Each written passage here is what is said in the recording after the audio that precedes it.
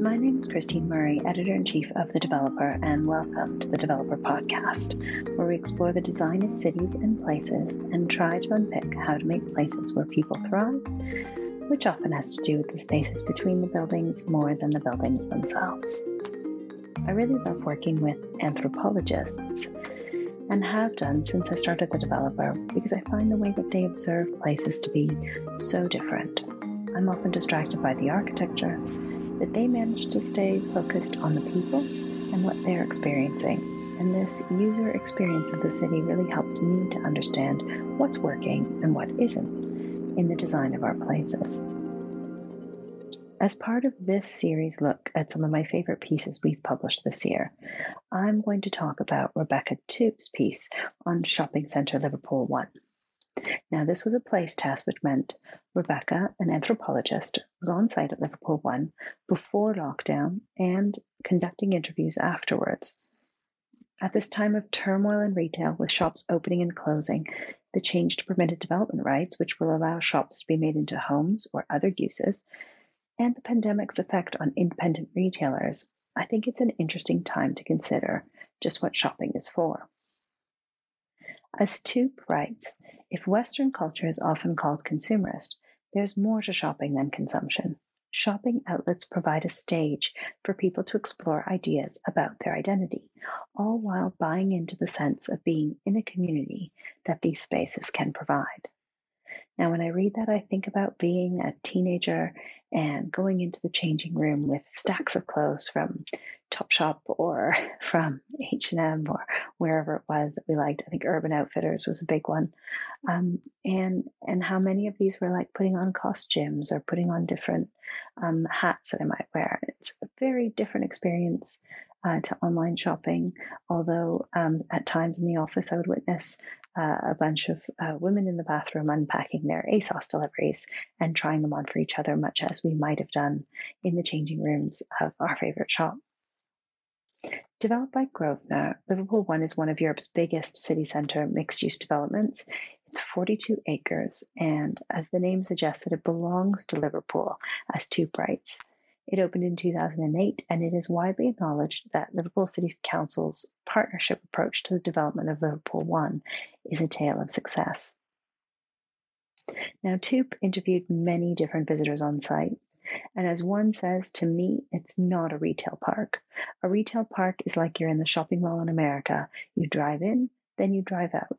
With this, it's the heart. It's now, to me, the heart of the city. In Toup's piece, she talks about how this £920 million development, which is open air, it's connected into the surrounding streets, has been stitched into the fabric of the city. This means, as Toup writes, that there is very little sense of other streets or shopping areas being cut off and forgotten about. Toup writes, bookended by flagship stores Debenham and John Lewis, which are said to draw the public into the space, the site has a flow, with people constantly on the move, albeit at a leisurely stroll. Toup writes that the open street layout means that you can wander and explore without it feeling overly scripted, unlike in a more traditional mall where you walk from one end to the other. There is a sense of there being more to discover, writes Toup. Up a side street, around the corner. Thanks to the open-air design, light filters down to the lower level found in South John Street, but you would not realize that above you is an amphitheatre of restaurants and a park in the sky. Toup notes that not all visitors appreciate the open air. As one Norwegian tourist told her, it's strange that they made the shopping centre outside with all the bad weather. It should be inside. But it does appear to give visitors a greater sense of ownership of the space. I would consider all of this to be public space, to be honest, because we all walk through it like it's just outdoors. Another visitor remarked, I went to Liverpool 1 on the day it opened because I work in the city centre. A couple of us went down. We couldn't wait to go, all excited, and that was the thing we said. It's like, well, this will never catch on. The roof doesn't go right across. We were so wrong, obviously, because you don't think twice about it. I think it makes it more airy, I guess. I don't know, welcoming. But I can remember all of us laughing, as if like, oh, they must have run out of money and things. But it was obviously the design. There are benches, Tube notes, but they are sporadically placed and come across as utilitarian, somewhere to rest between shops or wait for your partner, rather than relaxing places for people to spend time. On the other hand, Shabas Park and Sugar House Steps, a nod to Liverpool's historical role in the global sugar industry, are obvious meeting places and somewhere for people to, quote, have their sandwiches in the summertime. Shabas Park is one of the few places in which you can stay in Liverpool One without spending money, and it fulfills a need, Tube writes, for open green space in the city centre. Located between the old docks, the Cavern Quarter, and the Rope Walks, the Creative Quarter, and host to Chinatown, Liverpool One is an ideal location for a central meeting place. That's something that Liverpool lacks, a centre, says one visitor. There's no central square. Well, there's Concert Square, which is dreadful, but there's no square that people can sort of chill out in. Up at the top there, Shabas Park is all right, but it's a bit blowy. Tube notes that the lack of clear boundaries to the site and the toned-down on-site branding further leads to the sense that Liverpool One is for the people. Very few of the visitors she spoke to could accurately tell the extent of the site, with many thinking it was just South John Street, bookended by John Lewis and Debenhams, and extending out to Paradise Street. I found Tube's description of this lack of a physical boundary really interesting, and certainly not something that we associate with a shopping mall, which are normally very clearly delineated with doors and almost a threshold space interconnecting it with the city. Tube writes, there are none of the usual signs of citizen appropriation around the site, which is one of the clues that actually this is a private space. She writes, whereas just outside of the docks, people have quite literally made their mark, locking padlocks with names and messages to the railings. Also not found on the Liverpool One site are forms of political messaging. Fight racism, fight imperialism is seen on nearby Church Street, or protest. PETA's No Fur campaign is visible outside Flannels, and these are swiftly moved on. If you wish to stage a protest at Liverpool One, you have to apply in advance. And I think Tube's pointing this out is one of the examples how anthropology can help us to understand when a site feels cold or somehow unusual. It could be that this cleanliness of the site or the lack of personal details or personalization of it through graffiti or through acts of protest or posters, flyers, these kind of elements that point to a community ownership of the site. Tube also describes the not insignificant physical barrier between museums on the docks and Liverpool One, the Strand, an 8-lane A road. Although well served with pedestrian crossings, the demolition of a pedestrian bridge in 2007 have left many people intimidated by this busy road, and accidents are not uncommon.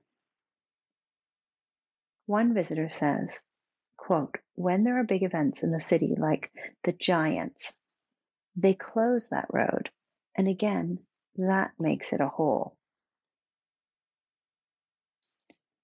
Tube notes that there is competition for Liverpool One from areas of local independent shops such as Bold Street, which has a vibrancy and a sense of life being lived that is lacking in Liverpool One.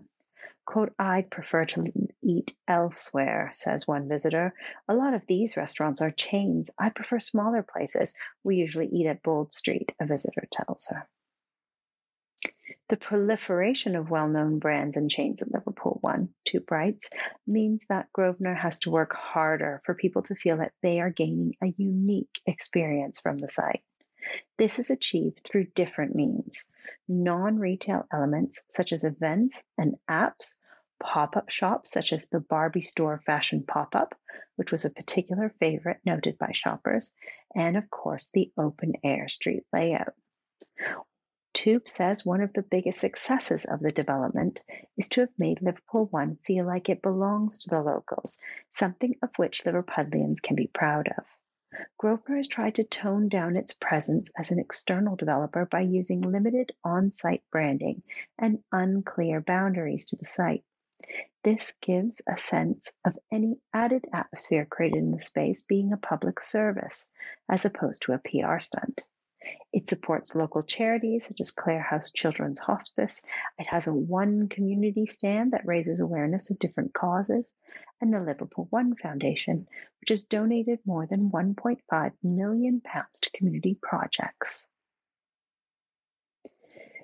Toop believes that physical shops currently have the advantage over online shops, although this may change with advancements in augmented and virtual reality, as well as the enduring legacy of COVID-19. Which brings us to my favorite insight from this piece by Toop. Shops provide a stage for the theatrical act of shopping. The ability for people to try on outfits and explore different ways of expressing themselves.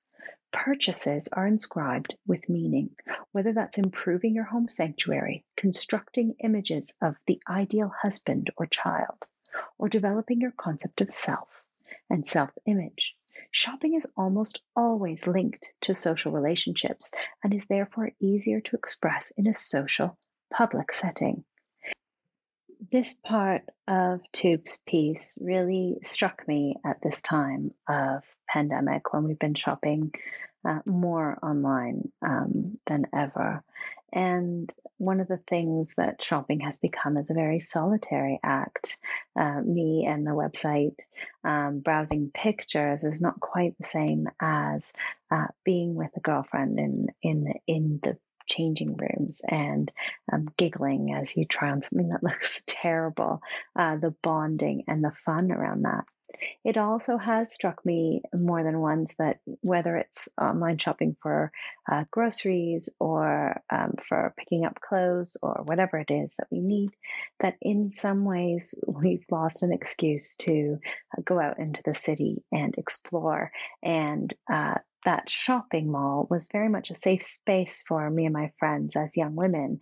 It was somewhere we were allowed to go and spend the day. It was considered a safe place in the city or a safe activity, daytime activity for us to do together away from men. I mean, even if they were there, it was the sense that we were kind of the owners of that space. It was the shopping mall was a space that we could own, or the shopping avenue was a space, a female space that we could own and feel safe in. And it's interesting how online shopping has, in some instances, taken away that excuse or extra duty, needing a pair of jeans or needing a new pair of shoes. It's taken away that opportunity to use that so-called need to create a social stage to perform some kind of act of friendship or bonding. Now, I'm not an advocate for a consumerist society, but I am interested in what replaces that. Is it the coffee shop? Is it dogs? What replaces that social happening? When Toop was undertaking the research for this article, it was still the old normal. People were out shopping with their families, meeting friends for drinks, or wandering into the city centre after football matches. But at the time of Toop's writing, the shopping centre looked vastly different. Most unessential stores were closed, and Liverpool One was deserted. So Toop and I had some conversations about whether her findings were still valid in this post-COVID environment, and what we would do about the publication of this piece, and whether we needed to wait to sit on it to see what happened. And in many ways, I found her findings to be really indicative of the social function of shopping and the way that we can create vast, large neighborhoods that fit into the city. and the importance of those blurred edges and that opportunity for the public to make a space their own. So in other words, there's just too much good stuff for us to sit on waiting for an indeterminate future to emerge so that we could observe Liverpool One again.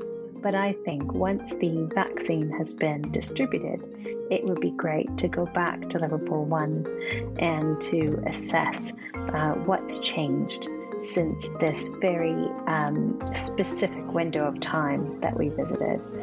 Did normality return, or had some elements of the way that we shop change? Now, for my own impressions of Liverpool One, having visited many times, I was distracted by the architecture and I wasn't particularly excited by it. But I do see the advantages of that open air shopping mall and how those edges are blurred. You don't know where it starts and where it finishes. And it does feel like it's a bit of city. And I think it's been really interesting for me to read Tube's writing about it, to understand the conversations she was having. And I have a new appreciation for the way that Liverpool One serves the people of Liverpool. Thanks a lot for listening. If you like what we do, please support us on Patreon. You'll find us at patreon.com/thedeveloperuk.